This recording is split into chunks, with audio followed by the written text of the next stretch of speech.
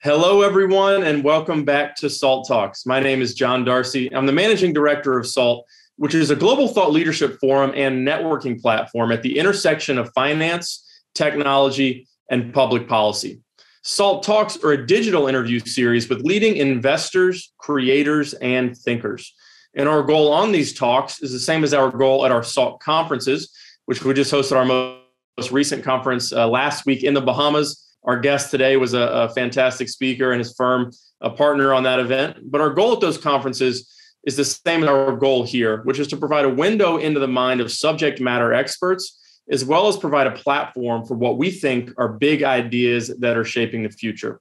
And we're very excited today to bring you the latest episode of the SALT Crypto Show, sponsored by FTX. Today's guest is Troy Su. He's the CEO of Swim Protocol, which is a DeFi protocol bridging the multi-chain landscape with user adoption and protocol integration in mind. Troy was previously a trader at Alameda Research, joining the firm in 2018. And prior to his time at Alameda, Troy was a trader on SIG's fixed income desk, where he designed their municipal bond algorithmic strategy. He graduated from UC Berkeley with a degree in engineering, mathematics, and statistics, and a minor in electrical engineering, computer science. Obviously way smarter than I am. I graduated with a mere finance degree. But Troy, great to have you on. Welcome to the show. The way we like to start things off is just to give people a little bit more about your background. So I talked a little bit about your education and professional background, but what was the path that really led you to study electrical engineering and mathematics that ultimately led you into crypto? Yeah. I guess in school, I was really interested in AI and machine learning. So kind of the natural intersection between computer science, stats, and mathematics. And those are the classes I focused on and kind of just picked my major to take those classes.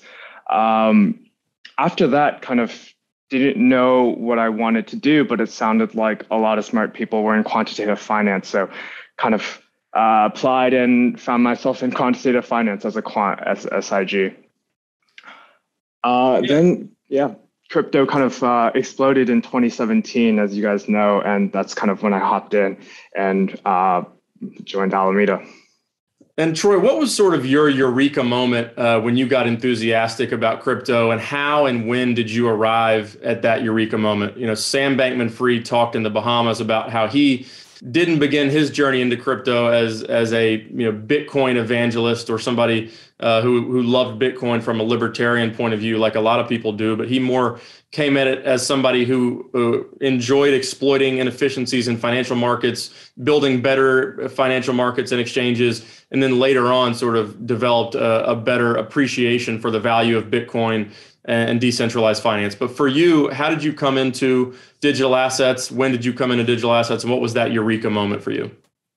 Yeah, so I think there's probably two different eureka moments. The first one was when I left traditional finance in 2017.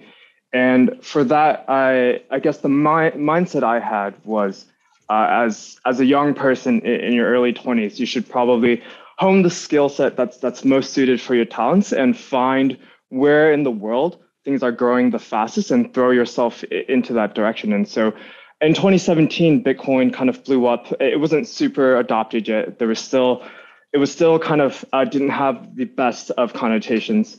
And I just thought, here's a chance that this thing is at the very least a brand new asset class that's about to emerge.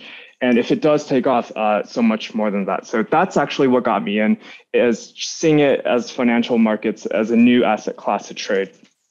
And then the second eureka moment was kind of the explosion of DeFi in 2020. So more than just kind of financial data that I was looking at from day to day, but actually looking at smart contracts, watching all this capital pour onto chain that was, governed by pieces of code, and that was super powerful, watching kind of TVL on DeFi grow from 5 million to many billions. Right. And when you were thinking about how you wanted to enter the space and the problem that you wanted to solve for, could you talk a little bit more about what Swim Protocol is and the problem that you are looking to solve for? Yeah. So when we started Swim Protocol, the DeFi landscape was much different than it is today. At that time, about 75% of it was on ETH. and a lot of it was desperately trying to get out, mostly because transaction costs were super high, things were slow. You could see that Binance Smart Chain was the first one to move on that, taking about 25% of the space, and less than 1% of that was on Solana. And that just called for just a need to move assets around these different chains that blockchains just weren't built for. They were built for just transactions on that single chain. And so that's basically what started us, is to basically enable this mobility across all different kinds of chains to promote growth in the same way that all protocols on ETH can compose with each other and promote each other. Right. And we hear a lot about the idea that it's going to be a multi-chain future, that we're going to have multiple chains that coexist alongside of each other. I think you probably support that notion, given that you're building a solution to enable liquidity across multiple chains. Why do you think we're going to have a multi-chain future versus sort of a winner-takes-all type of outcome within the decentralized finance layer one blockchain space? Yeah, certainly. Mostly, I think, for a few reasons. The first one is you can see kind of the technical design choices that different L1s are taking. And each of those come at a trade-off for various things. I think the most obvious one is Solana, and the way that it's designed its blockchain to make everything as parallel as possible really promotes fast transactions. And naturally so, you can see most of the projects on Solana involve kind of high frequency trading. Various other L1s have designed various things like Avalanche with its multiple subnets and various gaming things hopping on each and one of those. Basically, for a blockchain to reach the ultimate usage profile for a certain kind of tech, it has to make trade-offs depending on what kind of tech gets built on that. And so as these L1s specialize, it's likely that we come into a world where projects that are most suited for the underlying infrastructure will gravitate towards the same one. Right. And you touched on it a little bit there, but why did you choose to build, especially on top of Solana? So, there's obviously Ethereum maxis and bulls, and there's a vibrant ecosystem on Solana. Solana has scaled massively, can do a lot of transactions very quickly. It's also experienced some outages. But as you weighed sort of the pros and cons of different blockchains, why did you settle on using Solana? It's two big reasons. The first one was, as we looked into the space and looked into cross-chain infrastructure, the solution we felt was the strongest and had the best underlying tech was Wormhole, just based on, I guess, its consensus mechanism, and as well as its path on decentralization was what we felt much ahead of the space. And so I guess that was the first decision. And at that time, Wormhole was just on ETH and Solana. And kind of the second reason is, since it looked like Solana was most adaptable towards financial kind of trading versus other L1s at that time, mostly for Ethereum scaling, it felt like the growth of Solana would have the biggest pull for outside adoption coming into the crypto space as a whole, versus kind of the other L1s at the time were mostly taking crypto native things and making them faster.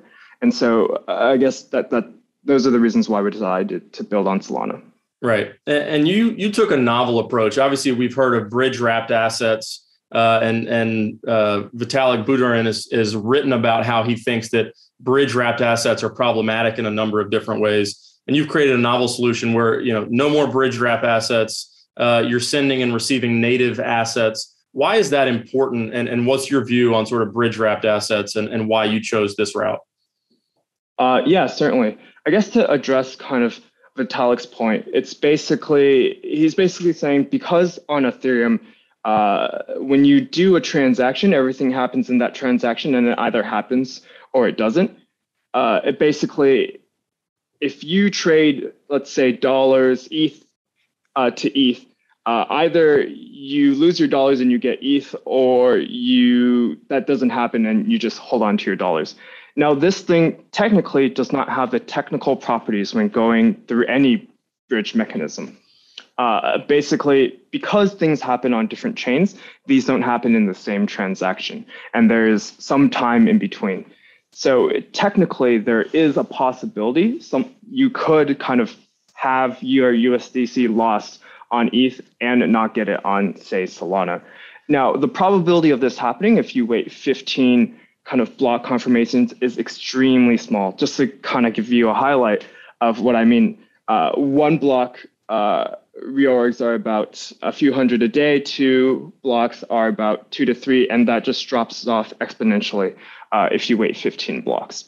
In terms of other cross-chain bridges and multi-chain liquidity protocols, how is SWIM's approach novel, or how do you try to differentiate yourself from other solutions that are out there?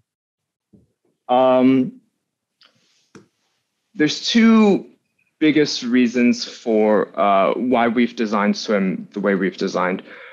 Basically, kind of high throughput and decentralization. Kind of in the mid to long term, as many bridge solutions coexist, ultimately, we think that these are the two factors that will make or break a bridge solution. So when, let's say, billions of dollars want to move from chain A to chain B, based on your design, bridges may or may not be designed to facilitate that, but the ones that will be left standing. And decentralization kind of maybe speaks for itself. Right.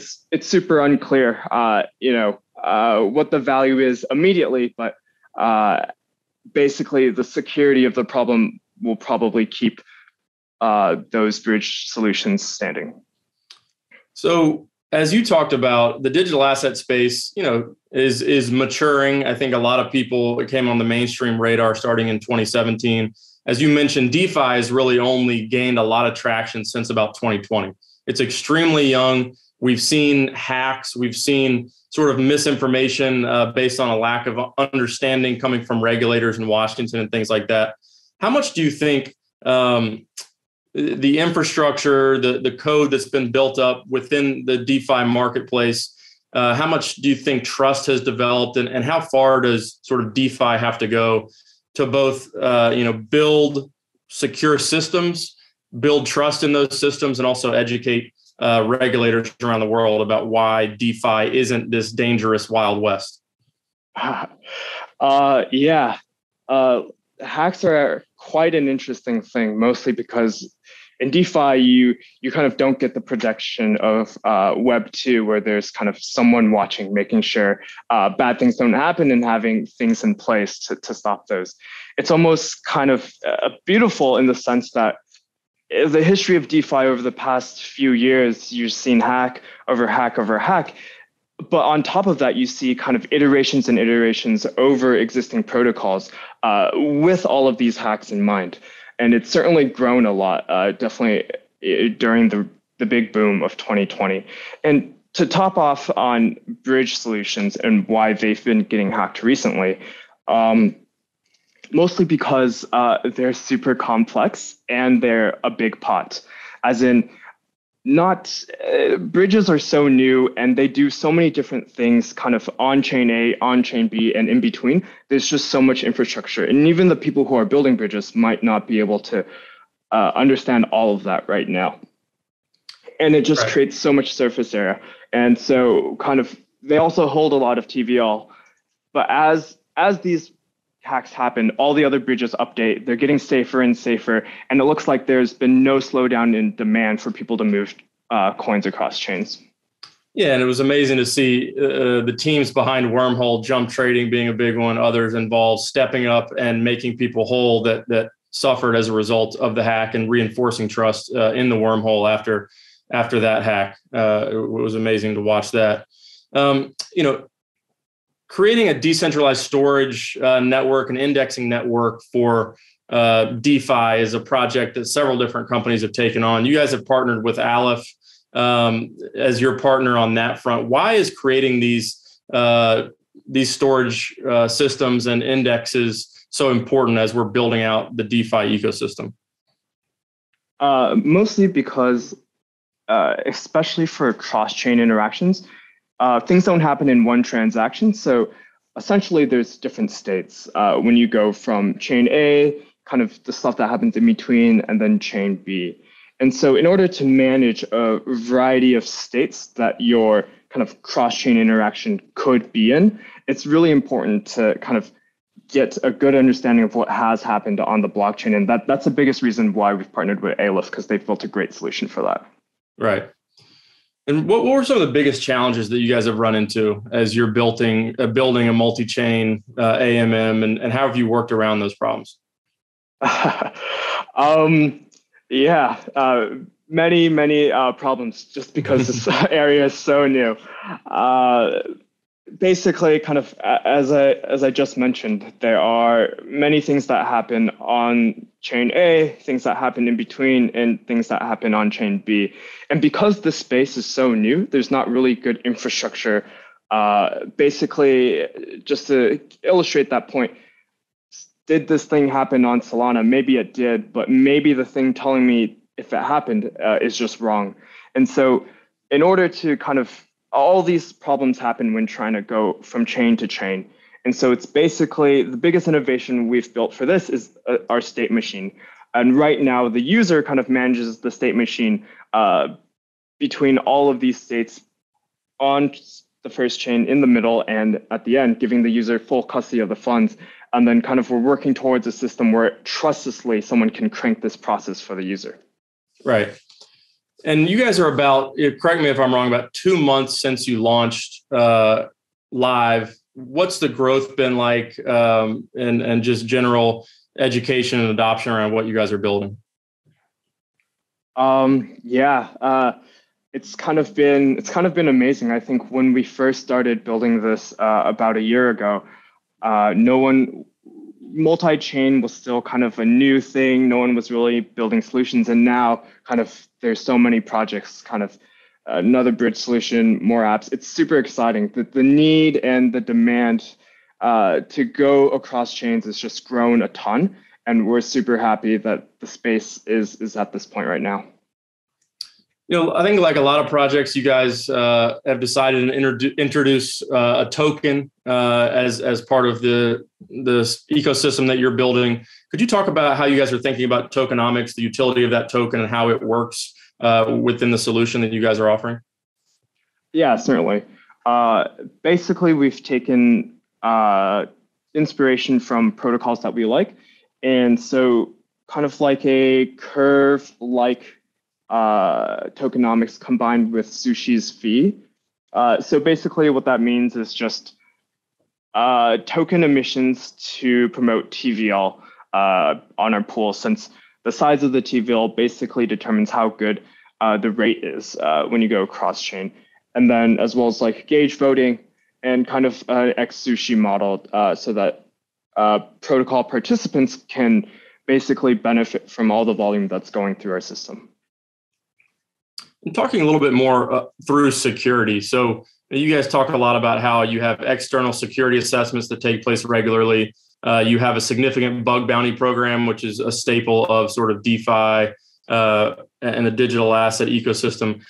How effective, or which of those is most effective in your eyes? Having a third party centralized firm go through and do audits versus how well does a bug bounty type program work in terms of identifying vulnerabilities? I think for security, our mindset towards it is just do everything. Right. And so we have kind of our audits. We do have our bug bounties. We do have internal systems that are monitoring everything that's happening on Swim and will alert us if there's anything suspicious. We've also kind of reorganized the way we roll out code in the sense that like no one can be alerted if there's a security roll-up that's about to happen. And so as well as kind of our own members actively thinking about ways to hack different bridge protocols. So in terms of security, it's just do everything. Can never be too safe. Right. And again, you guys are 2 months into launch. You have significant momentum. What is next on the roadmap for Swim as you continue to scale and roll out different elements of your solution? Cool. Yeah. So right now, kind of our alpha launch, we're launched on Ethereum, Binance Smart Chain, and Solana. We should be having other chains ready to go maybe today. internally at least, probably testing and hopefully out soon. And so the next chains kind of on ready to go are the EVM ones. So that's like Phantom, that's Polygon, and that's Avalanche. And likely ones that'll come next will be Aurora, Near, and Polkadot.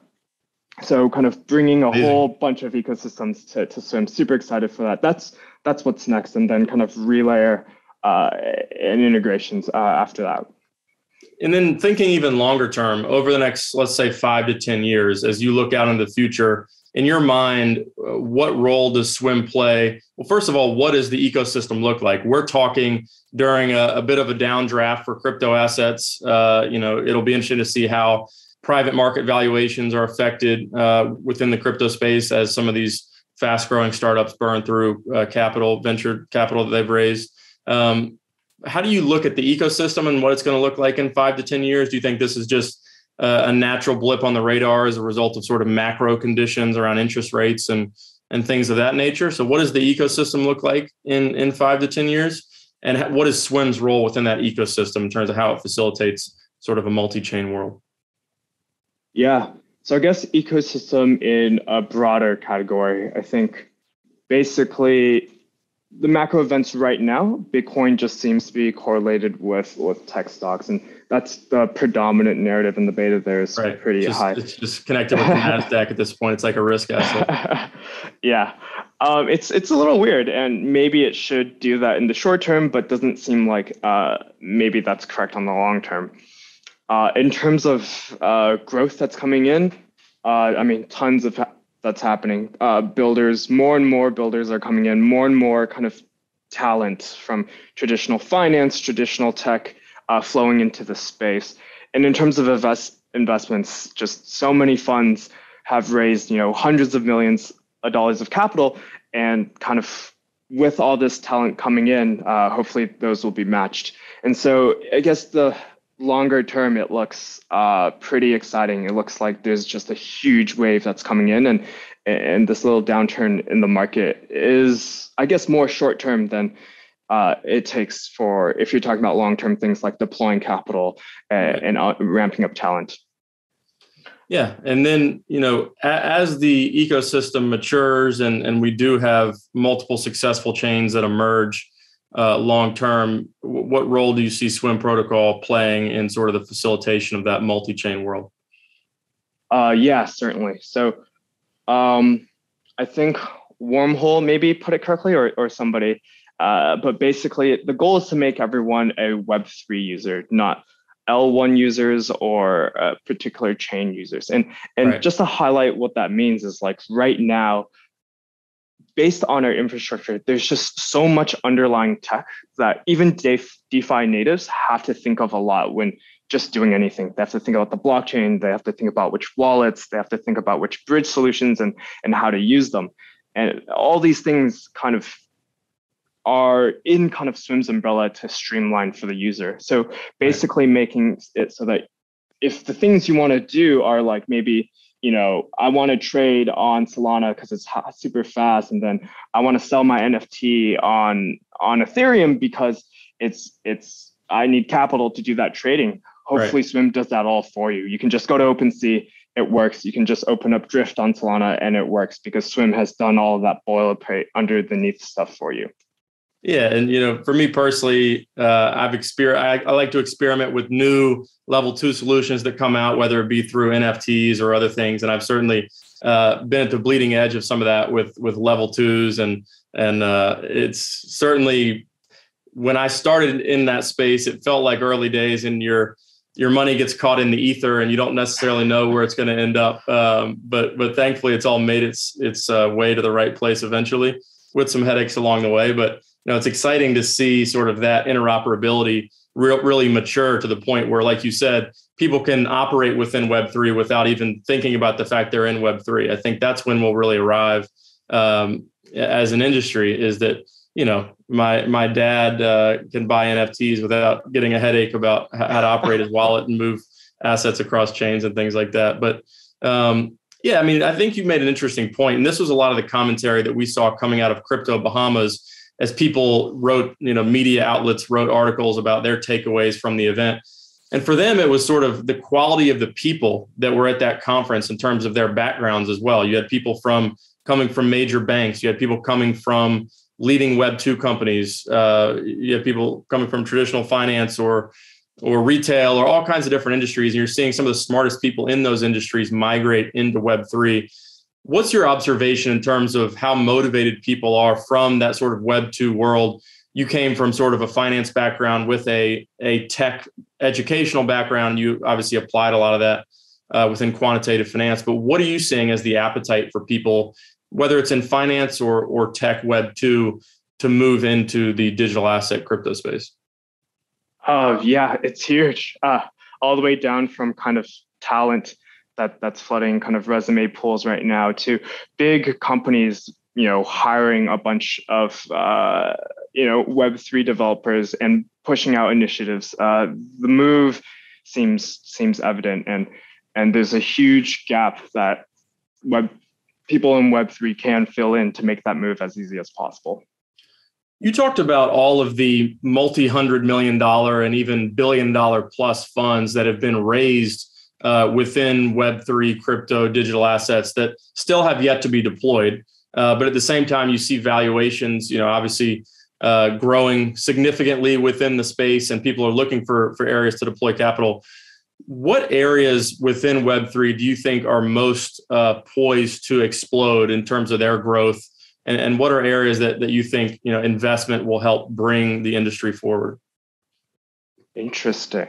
Is it NFTs? Is it DeFi? Obviously you're a little biased potentially toward DeFi, but where do you think the biggest sort of innovations and capital flows potentially could take place over the next couple of years with all that dry powder that exists? Certainly. I think maybe in a few months ago, I think definitely the top of interest in terms of investments for Solana and Metaverse.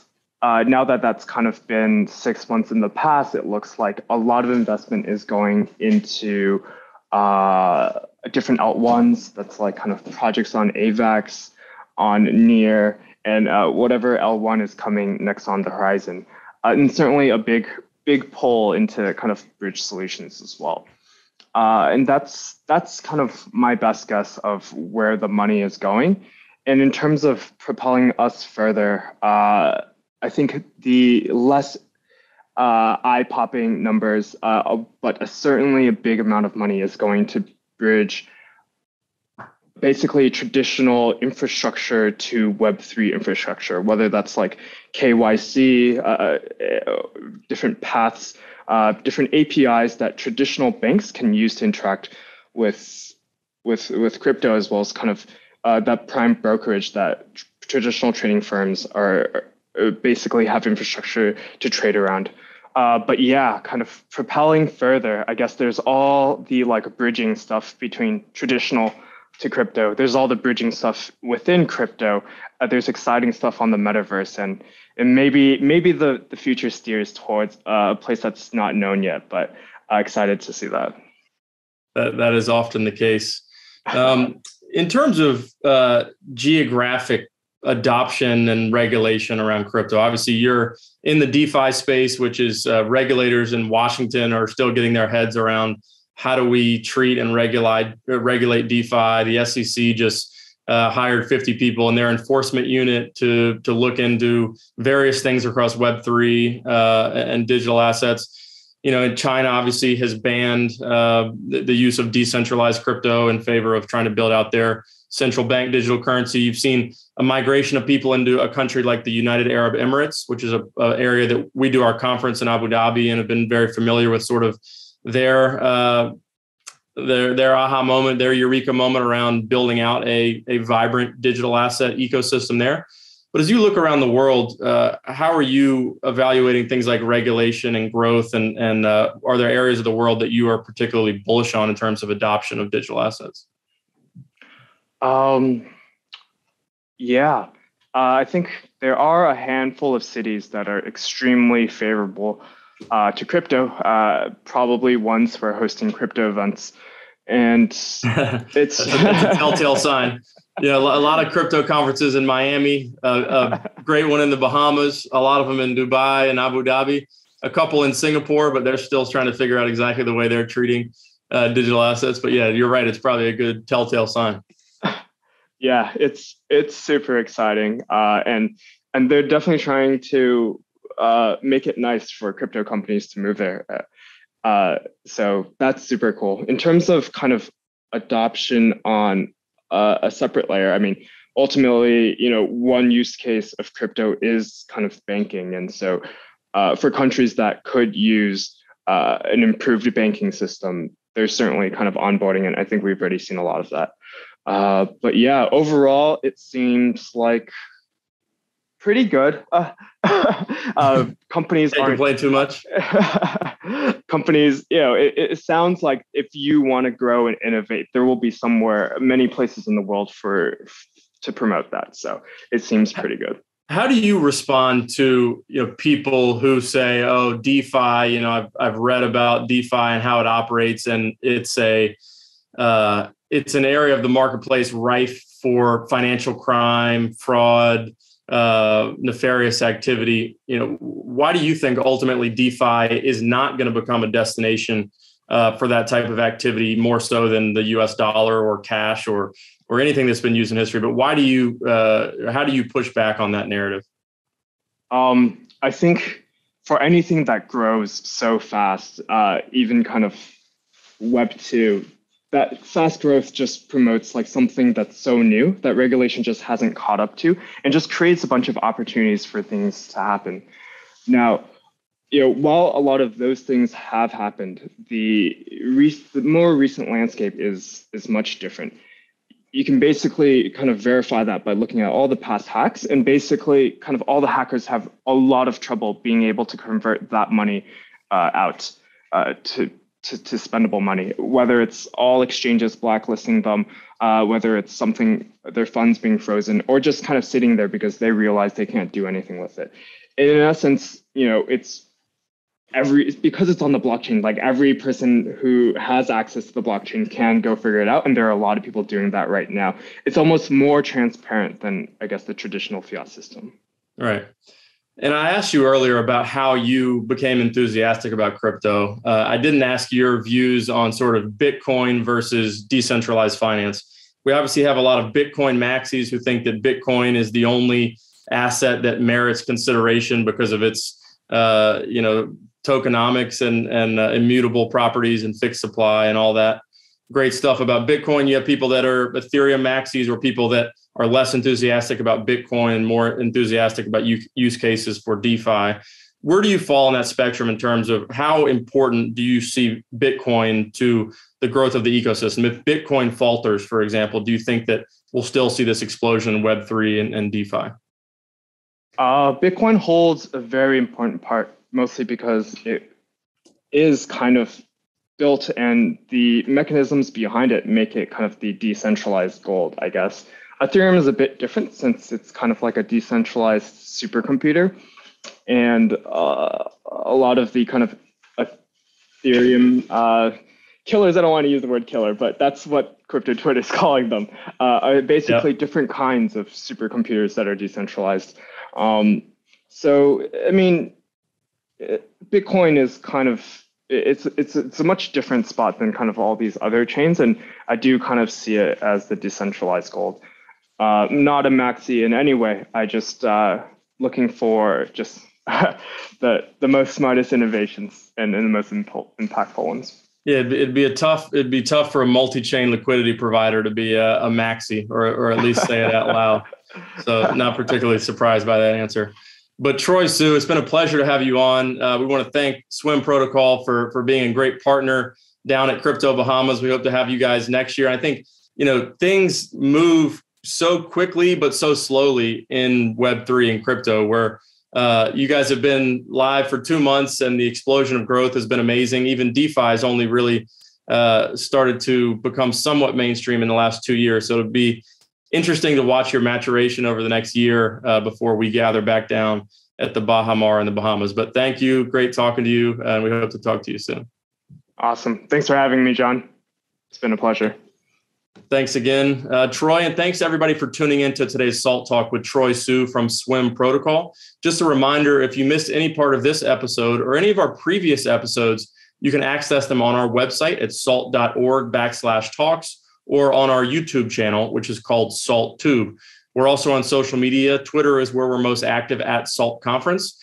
We're also at Crypto Bahamas. Now that we have a new Twitter handle and a new event that we launched this year. But we're also on LinkedIn, Instagram, and Facebook as well. And please spread the word about these Salt Talks. We love exposing people to very intelligent people like Troy who are building at the forefront of DeFi.